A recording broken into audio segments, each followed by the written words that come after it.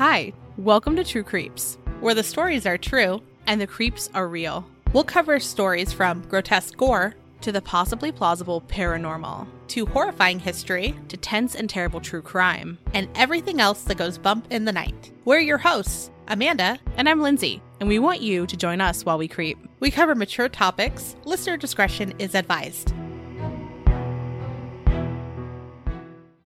Hello, everyone. Today is another spooky travel day. We love it. And we're heading to a haunted island. Oh, spooky. It's not exactly an island that you think of when you hear island, right? No. When I think of island, this is not what I think of. Not at all. Literally at all. It is true. Also, before we go any further, I'm playing a fun game of is it allergies or am I sick? Fun. So I sound real dumb sometimes, and I'm so sorry. And by dumb, I think she just means like a person who's feeling under the weather. It happens, I guess. So ridiculous. Human? Human. Wait, we're not AI? Could you imagine if we were AI? Our rants would hit differently. Sometimes I'm sure they sound like it, because just the places we go don't really make sense. Nothing makes sense. Considering we're, 3 seconds in, and I've already taken us on an AI tangent. You're welcome. Also, we went to record, an hour and a half ago? Yep. And then dogs came to my door and decided they lived here? You know. They went, this woman likes, they could sense there was a dog lady inside. Mm-hmm. So I had to pause everything. I got one of them. I can't find the other, but there's a dog in my living room right now. I don't know where it belongs, but it's chilling. But let's get back to some haunted island, right? When we say haunted island, we literally mean the entire island is said to be haunted. And it's due to the yellow fever epidemic in the 1800s, and then the deadliest natural disaster in the United States in 1900. Damn. The other place that we talked about where it was a whole area was Plucky, and that felt like it was mostly just over time it accumulated ghosts versus this is concentrated events. Right. The whole island. And of course there are places on the island that have more stories or are said to be hotspots. But many do believe that Galveston, Texas is the most haunted city in the United States. So we're going to talk about its tragic history and then focus on a few hotspots in the area. And so Galveston Island is right off the coast of Texas. And it's about 30 miles long, and it ranges from about 1.5 miles to 3 miles wide. Again, when I hear island, I don't think Texan Island. No, but also this place is somewhere we've talked about before in the past, mm-hmm. Right, Lindsay? Yeah, because this is actually the southern ending point-ish, if you will, of the Texas killing fields. So if you're thinking Galveston sounds bizarrely familiar, it's because we've said it before to you. Or you live in Texas. Yes. Could be that. Either or. Or we are the ones who introduced Galveston to you. So we're going to start our discussion about why it's so haunted with the yellow fever epidemics and really talk about those. So Galveston had experienced at least 9 yellow fever epidemics between 1839 and 1867, which is incredibly devastating. That's a lot of loss. So what is yellow fever? It's an acute viral hemorrhagic disease that's spread by mosquitoes, and symptoms usually appear 3 to 6 days after they're bitten and would cause things like fever, muscle pain, headaches, shivers, loss of appetite, and vomiting. And it can also lead to a second and more toxic phase that is very deadly. And the reason why it's called yellow fever is because some patients experience jaundice of their skin, which is when their skin turns yellow. Right. So right before the epidemic in 1867 hit, Galveston was the largest city in Texas, and it was a shipping and receiving hub for the entire state. And during this 1867 epidemic, they were incredibly unprepared. And that was partially because it hit right after the Civil War. The epidemic hit in late July, and by early August, the city was experiencing 30 deaths per day on average. And when it began, many people fled, but instead of escaping it, they actually ended up taking it with them and spreading it further inland. It's estimated that yellow fever killed 1,000 people in Galveston and around 4,000 people in Texas just that summer. That's a lot of people. Yes, that is a lot of people. So let's move to the horrific storm that this place experienced. And I had known a little bit about the storm, but not on this level. So Galveston was hit by this deadly hurricane in 1900. It was considered to be a boom town at that time, And it was one of the largest cities in Texas with around 38,000 people. So a lot of people on this island. The residents were not really warned about the storm, and they didn't really even know that it was on its way. There wasn't really a way to accurately forecast the weather at that time, and they relied a lot on telegraphs. And so what they would do is they would send their observations via telegraph to the Central Weather Office, and then they'd have to wait for telegraphs back. So nothing was immediate. Also, another reason why they weren't warned is because the National Weather Bureau director blocked telegraph messages from Cuban meteorologists. And they blocked it because there were some ongoing tensions because of the Spanish-American War. And because of all of this, local Weather Bureau offices had to seek authorization from the central office before they were able to issue a hurricane warning. So everything was just delayed. No one really knew what was going on. It was a mess. This seems like a lot of bureaucratic red tape when you have people's safety on the line, does it not? Yes. When already this feels like a very inefficient, like, meteorological system. That's probably not the right word for that. But I mean, I can't imagine that it was incredibly sophisticated at this point, right? No. In my brain, it's like 2 steps above an almanac, which, I mean, almanacs are an interesting thing nonetheless. Right. And we could probably just do an episode on this part of it because everything has changed because of this and like how horrible this was. So the day before the storm, Galveston was put under a storm warning, but from what I understand, it wasn't a hurricane warning. So everyone was like, meh, we get storms all the time. No biggie. So the residents only saw reports from forecasters that said that the storm had moved northward over Cuba, and that was on September 4th. So that was all they knew about the big storm, right? So again, they weren't properly warned. They just knew a storm was there, didn't know the magnitude of it. Then on September 8th of 1900, large ocean swells started to appear. And it was along the coast, and then some rain clouds followed. Again, no one was concerned. They get storms all the time. Except, and this part kind of varies with sources, but what we've seen is meteorologist Isaac Klein did issue a hurricane warning that day. And he personally got in a buggy to warn residents that it was coming before he went home to help his children and his wife. He was the Weather Bureau's chief observer in Galveston, and he had suspected the forecast was a little off, but unfortunately his warning was just too late. And when I said, we have a little bit of differing information about Klein, because some sources do say that he saw the warning signs early, but he just didn't really act on them. And others say that he was one of the people that was taking the warning signs seriously, but just didn't act fast enough. So either way, one of them that I read was that he had originally written a piece, I think for a newspaper, and it was something like, Galveston's totally safe from things like hurricanes. Oh no. And again, they didn't really understand hurricanes at the time. Clearly. But a lot of people think it was because they wanted the town to continue growing. Oh. So they didn't want to be scary. But again, sources differ with this guy. What really strikes me about this part of the story is that he was traveling via buggy. Right. That's how old-timey we are right now, is that's the mode of transportation. Right. Which is also interesting because horses can get scared because they are animals. Yes. And that seems like a less than optimal mode of transportation to be pulling you along if there's a storm. Exactly. Yeah. Either way, sadly, he did lose his wife in the storm, but he was able to save his children. I'm glad he could save his children, but that is very sad that he lost his wife. Yeah. So let's talk a little bit about the storm itself. The heavy rains began around noon, and by 3:30 p.m., the water covered about half of the city. And it continued to rise until 8:30 p.m. It was designated as a Category 4 hurricane with winds between 130 and 156 miles per hour.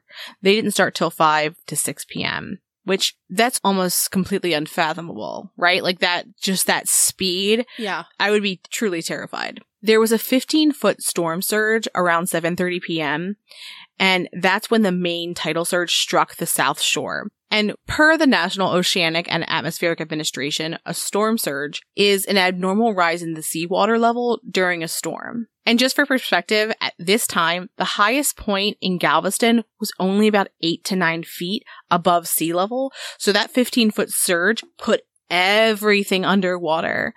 Woof.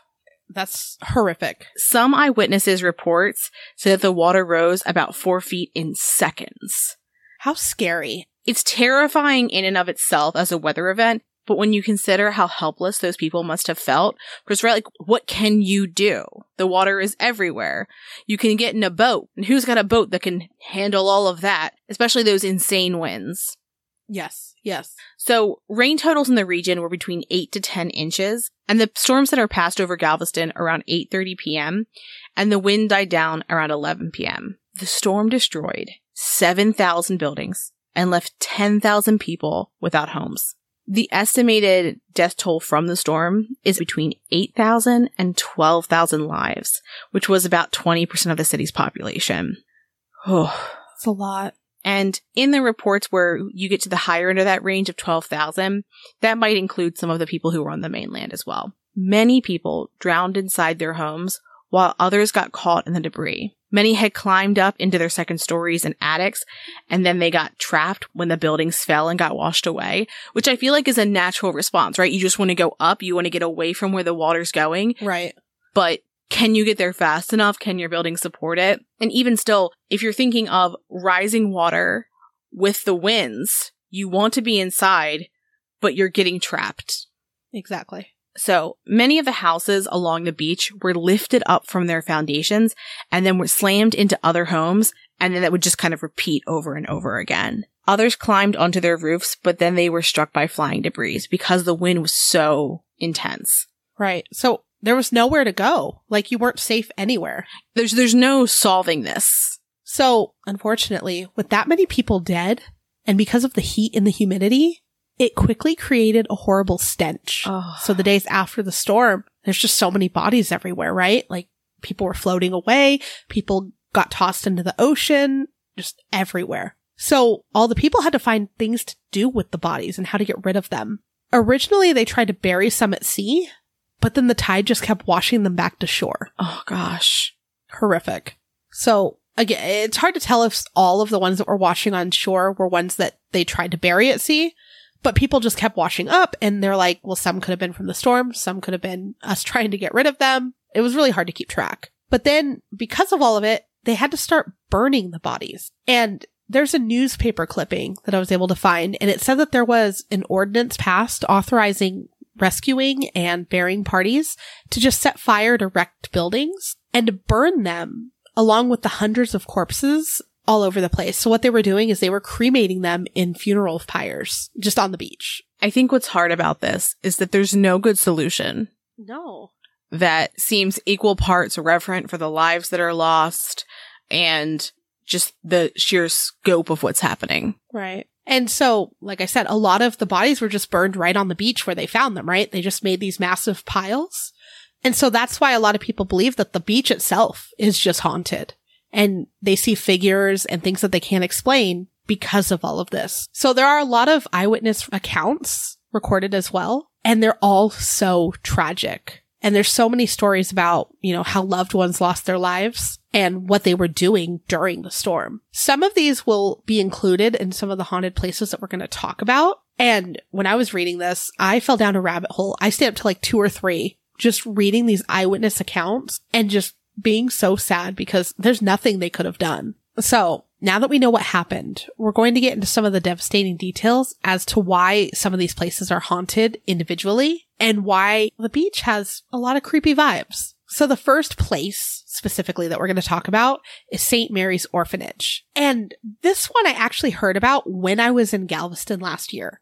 So I had originally gone to Houston and drove down to Galveston and stopped at the Texas Killing Fields Memorial. And then I headed down all the way to Galveston, and I was staying at this place next to the beach that was next to this place that we're going to talk about, St. Mary's Orphanage. And now it's a Walmart, which is kind of sad. Yeah. And while I was in Walmart, so we got to our Airbnb and we had to run and grab like supplies, right?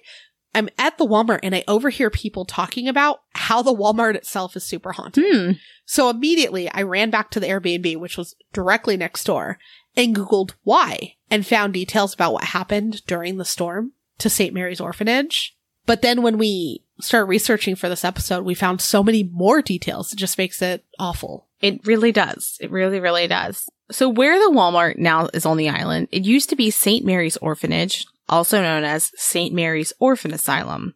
And we think technically the orphanage would have been in the parking lot or where the road/seawall is. And also, just let me tell you, when we're looking at something that is no longer there and the word asylum is in it, I am very concerned. I've already got bad vibes. Right. But so, again, this is right off the beach, so this wasn't in a great spot during a hurricane. The orphanage was operated by the Sisters of Charity, who also operated St. Mary's Infirmary at the time in Galveston. This was the first Catholic hospital in the state, and it was established in 1867.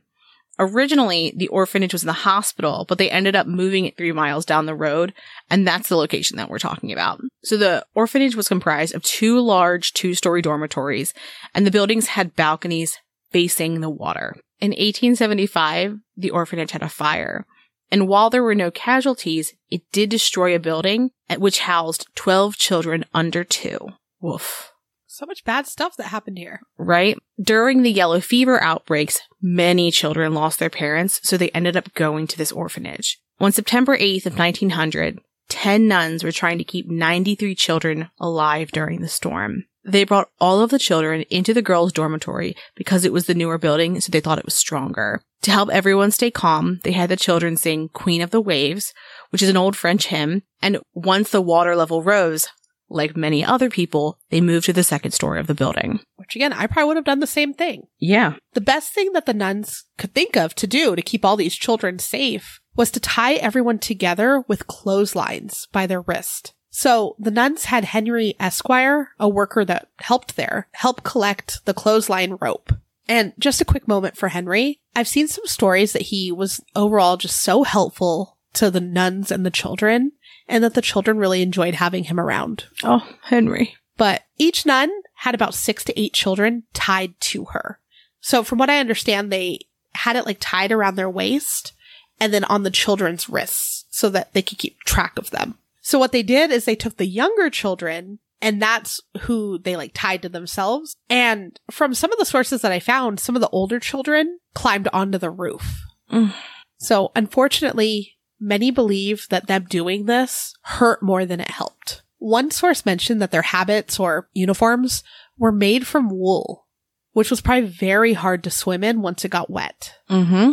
Like it weighed it down. Oh, yeah. At one point, the boys' dormitory collapsed, and the nuns and the children heard it happen from the next building over. Eventually, the building that they were in did the same thing, and the bottom fell out, and then the roof came crashing down, trapping everyone inside. All of the nuns died in the storm, and unfortunately, only 3 children survived, and their names were William Murney, Frank Madera, and Albert Campbell. They survived because they were able to hang on to a tree, and they ended up floating for more than a day.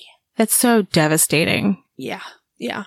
And with all the debris in the wind, right? Like you mentioned that they were getting hit by stuff. The boys were too. So they were hurt. Luckily they were alive, but they were hurt holding onto this tree. And I found a story that is said to be in William's perspective, but I can't confirm that it's actually him that wrote it or if someone wrote it for him. But they said that William remembered 4 to 5 kids holding onto that tree, but only 3 managed to hang on. It's just so sad.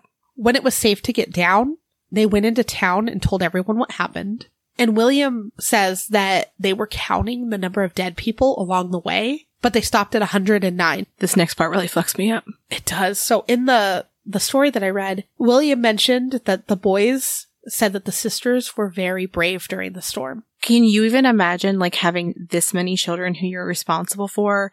And it was already an impossible situation, but then you're also in charge of all of these children and trying to make sure that they stay safe. Yeah.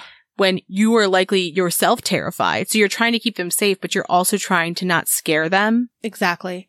And based off of where I stayed and where, the Walmart store is now, it's literally the beach, and they've built a seawall. Since then, we'll talk about it. There's a little wall, there's a little road, and then the store. So they were steps away from the beach. Yeah. Not in a good area. So in the area, they recovered 100 bodies that were believed to have come from the orphanage, whether they were the nuns or the children, and they all still had rope on their wrists. There's not a lot of information out there on how most of the children were found, but 8 of the nuns were found scattered miles apart, and they were buried where they were found. Some of the nuns that they found were still tied to children, And remember that fact as we continue on today, because it's going to come into play with another haunted place we're going to talk about. Right. And that they were miles away from where they had started. Yeah. 2 of the nuns were found across the bay on the mainland, and one was Mother or Sister Catherine, and she was holding 2 children in her arms. One of the surviving boys remembered her holding twins before everything happened and promising to not let go of them. That hurts my heart. Ugh. And in addition to those 2 children she was holding, she also had 6 other children tied to her. And we're not sure if the other 6 kids were still with her, but some sources say that they were. On September 8th of each year, members of the Congregation of the Sisters of Charity sing the Queen of the Waves to remember everyone who lost their lives on the day of the storm, which that's a beautiful way to honor people. It is. On September 8th of 1994, a Texas historical marker was placed at 69th Street and Sewell Boulevard, marking the site where the orphanage was. And again, that's right across the street near the beach from the Walmart. The descendants of William and Frank participated in the dedication, which, are you not incredibly sad now? Like, what a horrible... I mean, it was already bad. This storm was already bad before we got to the orphanage part of it. But like, it's just, my heart, it hurts. It hurts about all this. So now that we've talked about the history of what's happened there, let's talk about the hauntings that people have experienced. Yeah, so in the Walmart store, many employees have shared their experiences with paranormal activity. And again, like, the background's just so tragic and horrible that I'm like, let these ghosts do whatever they want. They own your store. It's for them. I mean, that is their Walmart. If they want to eat all of the pumpkin delights, they get to. Exactly. But what employees have said is toys go missing and even pallets get moved. Never been so sad about a ghost, you know? No. Like, just let them have the toys. It's theirs. Yes. Some of them have heard children playing when no one's in the store. Look, I can be sad about them and also wildly uncomfortable if you were an employee who had to stock overnight and could hear children's laughter. Yeah. That's objectively very scary. Mm-hmm. Think of closing, right? And you're just like putting stuff away real quick and you hear children running around and playing. So other times they hear disembodied laughing. Still no. Still no. No one's in the store. Children laughing. I also saw a few TikToks that the employees have made of just like them stalking stuff. And, you know, the background's obviously fake of children laughing, and that's just like a norm. I also, though, there is a little bit of joy in this, in that presumably these children had a terrible death. But I like that in the afterlife, they're joyful. That's kind of lovely. Yeah. Some have also seen apparitions of children. And this one is sad. But one employee saw a small girl crying out for her mother. Oh. And in another story, they said that they heard a child crying for their mother, but they could not locate a child. Now this one, also very sad. Some locals say that a nun walks on the beach before a storm, and they believe that it's a warning that a storm is coming.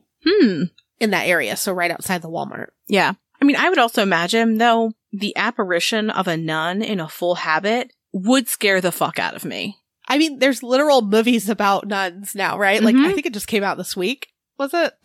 That or it's coming out. Or it's coming out. I've seen teasers all over. So when I said that we stayed very close, we were next door to this area on the beach. And we did have to stop in the Walmart a couple times during our stay. I would say after reading about it, I did have an uneasy feeling, but also it's a very busy Walmart. So I think everyone does. Do you ever not have an uneasy feeling in a Walmart? No. Okay. I was just wondering, just doing a little baseline test. Fair. But when I did go back to the room and start researching it, I was very sad hearing what happened. Of course. And so we did walk up and down the toy aisles because us being the great packers that we are, we forgot my kid's toys at home. And we had nothing for him to do on the beach or in the room. So we had to go buy a couple small things. And like, it does feel weird there. But also I knew at that point what happened. So, you know. But our Airbnb had a patio and it faced the beach. So at night I would go sit out there and kind of watch it to see if anything weird happened. But to be fair, it wasn't very well lit. So it was very hard to see the beach. And the day we left, there was a storm coming. But I didn't see anything weird. I will say, though, I was not a fan of that beach because I got stung by a jellyfish. And now it's dead to you. Yeah, exactly. Not my favorite. Very fair. So let's move a couple miles away and head to the haunted Grand Galvez next. And after the storm in this area in 1902, as part of the hurricane recovery process, they began building a seawall in Galveston. So it goes along the beach. The seawall was completed in 1960. And in 1910, the Galveston Hotel Company announced plans to build a new hotel because they wanted to bring people back to Galveston. They wanted people to travel and stay there. They began construction the same year and it opened the next year, so in 1911. It originally had 275 rooms, but later it was reduced to 226 to accommodate the inclusion of in-room bathrooms. Appreciate that. Yes, absolutely. I don't want to share a bathroom with strangers at a place where I'm staying overnight. Exactly. I've done it, but I don't like it.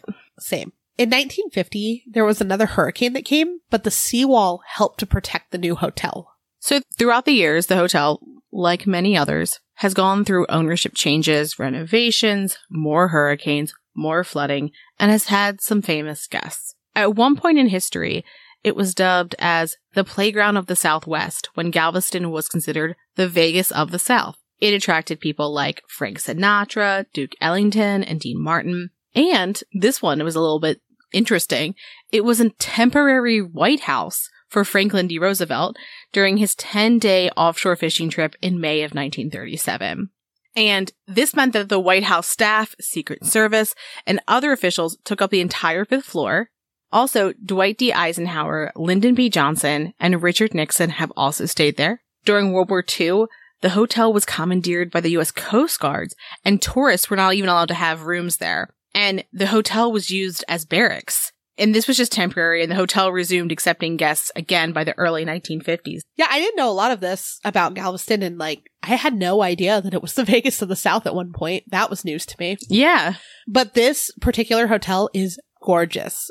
We drove the seawall a couple times trying to figure out where to get food and what to do. And it caught my attention every time we passed it. When I was there, I had no idea about anything that happened there other than this place was pretty.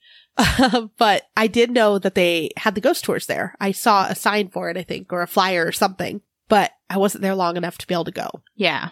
So this hotel is so haunted that it has its own ghost tour that you can book just there. And you can book it on their website. So, as always, let's just get into these ghosts. The ghost that's discussed the most is the Lovelorn Lady, or the Lovelorn Bride. So what a name. Right? So her name is Audra, and she was a 25-year-old bride-to-be in the mid-1950s. Her soon-to-be husband was a mariner who would frequently sail in and out of the port of Galveston. While he was gone, Audra would rent room 501 at the Hotel Galvez. And she liked that room because it was close to the elevator. Totally fair. Being on the edge of a hotel when you have to walk through the whole hall with your belongings is mildly annoying. Yes. So she would take the elevator up to the 8th floor and then climb up a ladder to one of the 4 turrets on the top of the hotel. And there she could watch the ships and wait for her fiancé. So sad. I love Ben. Am I going to climb up onto the top of a hotel to wait for him to come back from anywhere? Absolutely not. I just thought it would be less people-y. You could just sit and chill. Watch the water. It's pretty. We've been through this. I'm afraid of heights and you are not.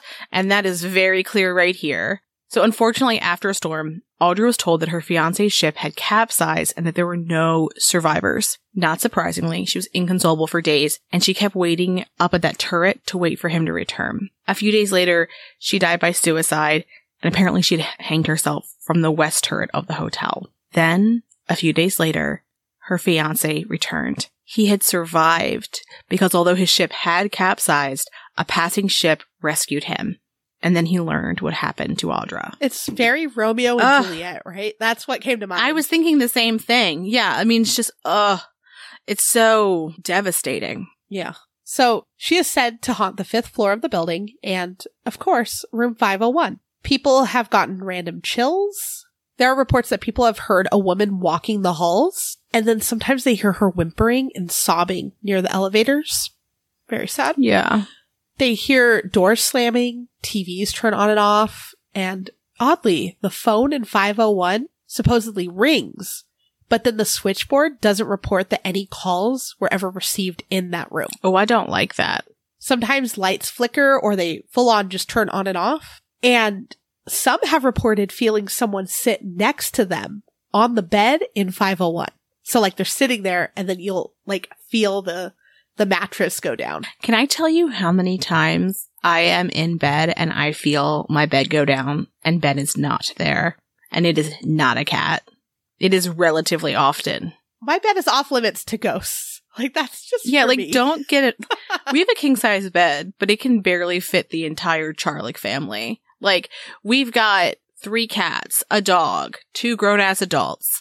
We do not have space for ghosts. Also because I, as an adult, Squishmallows are very comfortable, so there's an abundance of them because they don't make adult versions of them that look like fancy decorative pillows. I would also point out, though, that if she was upset before she died, can you imagine just the extreme, like, insert negative feeling she would have to realize that he lived? The thing that was so devastating to her that she just broke. Right. Didn't even happen. Like, he didn't die. Not that she would want him to die, but, ugh. So sad. So, housekeeping has seen the lights turn on in vacant rooms. Don't like that. Mm-mm. Employees have had trouble making room keys, and they can't explain why sometimes. And they say that an unseen force interferes with the equipment. And this one was weird. Sometimes guests have come back with their key, and I believe it was for room 501, saying it didn't work. And when they scan it in the little machine, it reads expired 1955. Oh. Don't like it. And of course, the west turret is said to be haunted by Audra. So sometimes people look up at the turrets, and in the west one, they see a light up there. But when they go to investigate it, they can't find a source for the light. And just as a note, the turrets have no electrical source. And when they go to investigate, they haven't found anything like candles or flashlights. Creepy. This next thing just feels disrespectful, honestly. Okay, I'm glad you thought the same thing, because I thought I was just being mean. No, it feels not good. Does it feel... It doesn't. It's not patronizing, but, like, not great. Right. So last October, the hotel hosted a wedding reception for Audra, and they called it the Ghost Bride Ball. They had invitations, and it was $95 a person. And I thought the thought of it is sort of nice, but I don't like the execution of it. The event seemed odd to me, because I thought, okay, they could have, like, something to honor her, or be like, this is your reception that you deserve. We love that you're here. We're sorry that this happened to you. Something like that. Okay. But what they did is they asked people to come dressed up as people from her wedding party and enter a costume contest. And I just didn't think that that was very kind. I agree with you. I feel like it's mocking what was just honestly a really traumatic and sad event. Like, you know, it's interesting that there's a ghost. Right. But, like, are you trying to get an angry ghost? I feel like there's also a way of, like, doing this that feels a little bit more tasteful. Agreed. We've so often talked about ghost therapy, right? Yes. And I think that there is a way they could have done this that felt like a celebration that she was a part of versus being the butt of the joke, right? Because if they were like, come in your most, like, beautiful, like, bridal party attire that would be time appropriate, and let's play music from that era and eat food from that era and really make it so that it is actually what her wedding reception would have been. Yeah. Because, I mean, clearly she was very, very much in love and very much looking forward to her wedding and likely wedding reception. And maybe that is something that will give her closure and help her move on rather than making fun of her pain. Yeah, I agree. It's just something to honor her in a way instead of, making like a spectacle of her. Yeah. So there are other spirits that are said to be on the hotel property as well, like Sister Catherine and some of the children that she tried to save. Now, remember earlier we said that some of the bodies were found miles up the beach. Unfortunately, there really weren't great records that were kept about where everyone was found, burned, or buried, but it's believed that where the hotel sits is where there was a mass grave, and that both Sister Catherine and the children she tried to save were buried in that mass grave. There are some reports of a nun being seen on the property, as well as children, and the nun is often seen with a long, dark habit, and she's pacing the southern lawn of the hotel, which again, nun ghosts, extra scary, especially in the habit. Yeah. She has been seen looking out to sea whenever a major storm is approaching, and they say she still keeps an eye on the spirit children and protects them. And that one of those spirit children is a little girl. She's been seen in the lobby, the gift shop, and the staircase. Sometimes she's bouncing a ball, and that when the ball hits the ground, it doesn't make a sound. Ooh, that's spooky. She also slowly fades as she walks, which feels like a very horror movie, horror show kind of vibe. Guests have reported that she's wearing 19th century clothing, which makes sense. Construction workers once reported to the front desk that they saw a little girl playing near the construction site, but they never found a little girl who was over there. That's terrifying. Those poor construction workers. Yeah, they're like, there's a child loose. And they're like, no, that's just the ghost children. Cool. Right. So not only have the construction workers heard this and seen this, guests have been reporting hearing children running and laughing throughout the hotel, but they never see them. They just hear it. Some even believe that the kids play piano occasionally. Oh. Ghost piano also is like up there with rocking chair for me. Mm-hmm.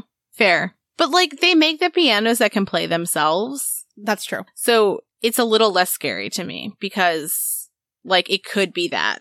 And my brain immediately goes, is it one of those first? That's fair. So we're not sure if this is the same little girl that we talked about before or a different one, but people have seen a little girl that plays outside of the spa.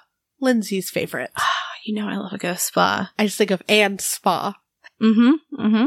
She has blonde pigtails, and they're tied with a ribbon. She's wearing a white dress with black Mary Jane shoes, and her outfit looks similar to the popular style in the early 20th century. So it could be one of the little girls from the orphanage. Some guests have reported hearing her whisper the word ice cream into their ears as they pass by. Interestingly, the spa where it is now, it used to be where the hotel soda fountain and ice cream parlor were before the renovations occurred. That's kind of sweet. It's kind of, no pun intended. She just wants her damn ice cream back. She's like, fuck this spa. I want ice cream. She's like, you know what would be nice right now? Ice cream. Like you leave and you're like, I feel so relaxed. But I wish I had an ice cream cone. She's just making suggestions. That's fair. They just need to put like an ice cream cart there. Yeah. Now, even creepier, the spa staff, they often see child-sized handprints along the bottom of the glass door. No fucking thank you. No. And they clean it off multiple times a day, and they seem to come back. I do hate when we have to keep doing a task because ghosts are messing it up. Children or otherwise, like when they're like, okay, I'm going to like move this furniture, and then the furniture moves, and you're like, I just moved all that. Right. So the staff always say it's the children. When there's any like pranks or anything happens that they can't explain, they're like, it's just the children. It's just the ghosts. But I mean, like, that's a good mentality to have. Also, like, it's good to know that if something happens, you know your coworkers are likely going to believe you. Right. They're not going to be like, oh, no, it's definitely not that. Yeah. No, I moved that before I left. Now it's over here. Yeah. So interestingly, people have had encounters all over the hotel. And during the ghost tour, some have been shown photos that guests have taken that they cannot explain. And while the ghosts aren't considered to be harmful or mean, they are thought to be naughty and disobedient, which obviously, right, like they keep putting their handprints on the walls, you're getting a relaxing massage, and there's a child whispering ice cream in your ear and you're lactose intolerant. And you're like, stop reminding me. According to the staff, they've also done things like break cabinets full of wine glasses and mess with equipment. I mean, I would venture to say that it is in fact harmful to create a glass hazard of that magnitude. Like, that doesn't sound like a good time. I just think the kids are like, fuck this wine. Bring me more ice cream. I mean, honestly, fair. So there have been guests that checked out early because they were so scared. And they also have hanging up in the hotel an image of what people believe to be a ghost. And it's a press photo that was taken in 1911. And what people see is a man in front of a set of French doors tipping his bowler hat. But like, I don't think he was there. It was just, they were just taking a picture of that area. Right. So in the second floor landing facing the lobby, there's a portrait of the hotel's namesake, Bernardo de Galvez. People say that it's creepy and that the eyes seem to follow you as you walk by. And some people have attempted to take a picture of the portrait, and they say that when you do, it shows a skull-shaped glare where the face should be. But staff insists that you have to ask the portrait's permission before taking the photo. And that really reminds me of, was it the Whaley House? Where you took a photo and you were like, some people think they see a skull here. Like, I kind of see it. Is that where it was? Yeah, like there's a weird face. Yes. But it's like in a window. Yes. I'd also point out that generally, old-timey portraits are in fact creepy. Oh, yeah. But so over the years, the hotel has been featured on several paranormal shows. And there's a book by Kathleen Baca that's called A History of the Hotel Galvez, and it talks about a lot of the hauntings. Would you stay there? Yes, absolutely. 1000%. I don't want to go to the water again, though. Not a fan. Jellyfish hurt. Yeah, that's very fair. I will say that I would stay there. But if it was between this and a hotel that offered ghost massages, I would probably go with that. Because here, when you go to get a real massage, there's ghosts present, which is, I think, not what I want. Like, I want to know it's a ghost massage. I don't want to go get a massage and then there randomly be a ghost. Okay. Whispering about sweet treats that I should be getting right now, you know? I mean, I would be fine to bring some extra ice cream and sit by the spa. That's not weird. And have an ice cream social. It's not fucking weird at all. Yeah. Yeah. She wants her fucking ice cream. They took it away. They put a stupid spa. Like, I've been that kid where I'm like, why is there a spa there? It should be an ice cream machine. Have you ever gotten a full body massage? No, I don't like the thought of people touching me. See, that's fair, but I will tell you, full body fucking massage is honestly the tits. Like, it's so nice. I fall asleep literally every time. Like, literally every time I've ever gotten a massage. And, like, real asleep. I've gotten a deep tissue massage, like, on my back. But I was very sore after. Yeah, I was like, that's a massage where there's, like, work involved. Like, you're not going to fall asleep at that. No. Maybe one day at a ghost spa. Yeah. That will exist eventually, right? Yeah, because the ghost isn't asking you. It's like, I'm just going to go ahead and give you a quick rub. And you're like, you know what? This actually isn't so bad. The living could do this. That's how you'll get introduced. Perfect. Love it. So, of course, we want to know, have you been to Galveston? Have you had anything spooky happen while you've been there? And if the answer is yes, we want to hear about it, and we'd love to tell everyone about it in our Podiversary episode that's coming up. And if you send us your story, you get entered in our Spooky Basket contest. And if you haven't seen pictures yet, it is on our social media and on our website. Amanda did an amazing job of curating a beautifully spooky, like, home decor and, like, cool little stuff basket. And I want to think it's about, over $100 worth of stuff in there? Yeah. And a lot of it I would be, like, buying for me and you and for the basket. Mm-hmm. One of the items both of us bought for each other and ourselves. You know, I also realized in our last episode, we said that we would be triplets. But when I went spooky shopping, my bestie Damien went with me, and he also bought said apron. So we'll be quadruplets. And I was going to say, what are your thoughts about including 2 of them so they can also give one to a friend? Because that sounds exciting. Oh, that's an added bonus now. If you enter our contest, you can be twinsies, or no, sextuplets? Will we be sextuplets? Oh, I'm not going to act like I'm a multiple childrenologist. Whatever. 6 of us will be twinsies. You know, we'll just be a litter of people in this one outfit. Yes. We'll be a troop. Oh my gosh. So remember, there are several ways to get your entries. You can enter by sending us a written or recorded story for the Podiversary episode, but you have to get those into us by October 2nd. You can also get entries by submitting a review on Apple Podcasts. And again, thank you so much to everybody who's already left reviews. It really does help a lot. People can find the podcast more easily, especially, you know, we're in spooky season now. And now's when people who aren't spooky all year happen to be more spooky inclined. This way, you can help people find us. Also, just as a note, when you leave us a review on Apple Podcasts, if you send us an email with a screenshot, we'll send you a sticker. Yeah. And if you've already sent in your info for a sticker for this year, we already have you. So you don't need to send it in again. But if you do leave a review and you want it to be an entry, make sure you email us so we know who you are.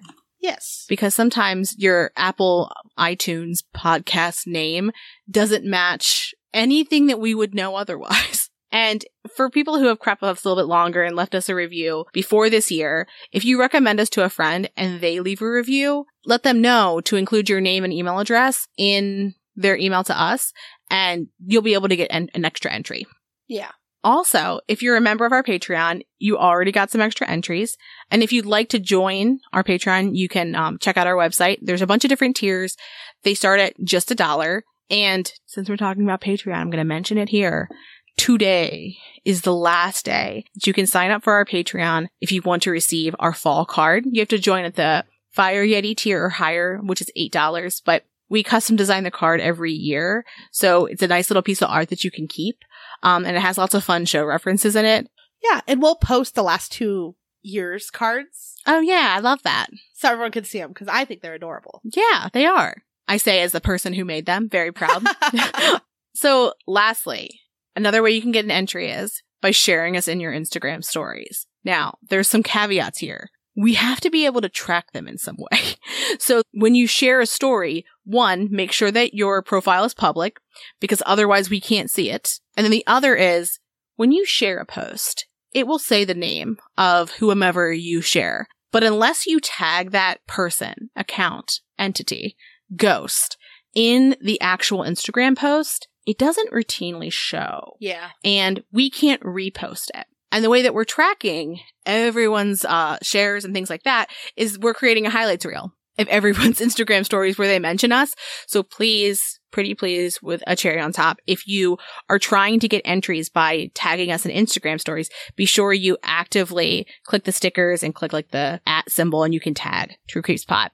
Yep. And that's your Instagram lesson for the day. And if you already knew that, I'm sorry, but what a time. I didn't, so I'll admit it. I was like, I think this is how I enter things. Isn't this normal? No, it's not. We had like a 15-minute conversation. She was like, but I thought I've entered so many giveaways. And I was like, I don't know how to tell you that you didn't. Like, I don't know how to tell you. Shit. Like, man, I'm really unlucky. And I'm like, you're not, I love you, but you're not doing it right. And the only reason I know is because, like, on my business account, I don't know that people are sharing my posts until I'm just like randomly looking through stories and I'm like, oh, let me have a little post.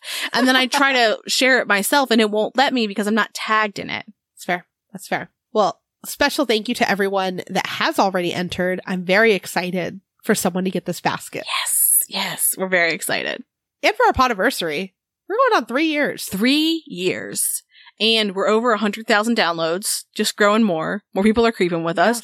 I would say another very random milestone was when routinely the #1 state that was listening to us wasn't where we are living. Yes. It feels better when because it's not our state. We know it's not just like people who we know who are like, I want to support my friend. It's randoms. Yes. We love that. We love a random. Love it, yep. And our friends, but you know. And we've been sending out stickers lately for reviews. So thank you to everyone that's taken the time to help us out. Yeah. We appreciate you all so much. We do. And with that, have a good weekend. Thanks for creeping with us. Thanks for listening. And as always, a special thank you to our patrons who support us via Patreon. Please see the link in our show notes to learn more about how you, yes you, can begin to haunt the dump, guard vortexes, or even become a scorching Sasquatch. Ooh. Also in our show notes, you can find the link to our website, more information on our sources, our social media handles, and our merch store. We'd love for you to keep creeping with us. So if you like this episode, please subscribe, rate, review, and share the show with your fellow creeps and or ghosts. I beg of you.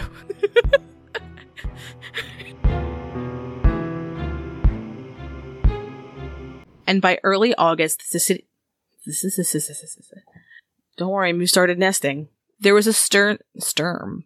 What's even a sturm? Dwight D. I can say Eisenhower. So housekeeping has seen lights turn on. Tell me how you just went housekeeping.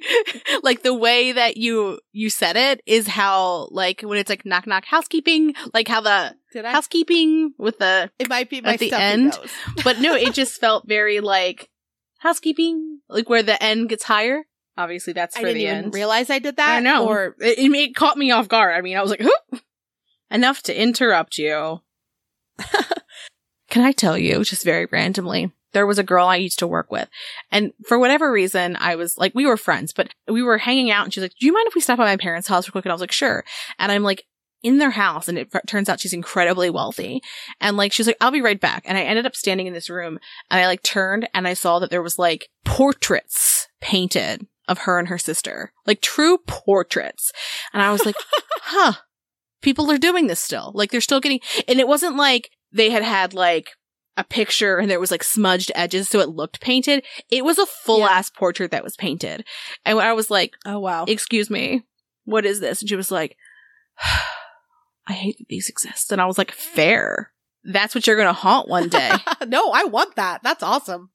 Yeah. No, absolutely not. Put it above the fireplace. I think they had to menacing. sit for them. Billy, they were like children. Like children. Like, can't they just under take a 10? picture and they paint the picture?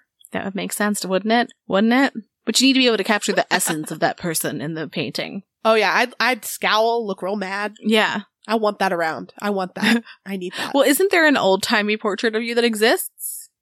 There is. I know there is. Oh, yeah. Have you seen it? I have Where seen did it it. come from? I don't know. Who made that? And oddly, there's a legitimate old-timey photo of Mike that is not Mike. It's his doppelganger. In case you need a That is true. doppelganger true. episode callback. Yeah.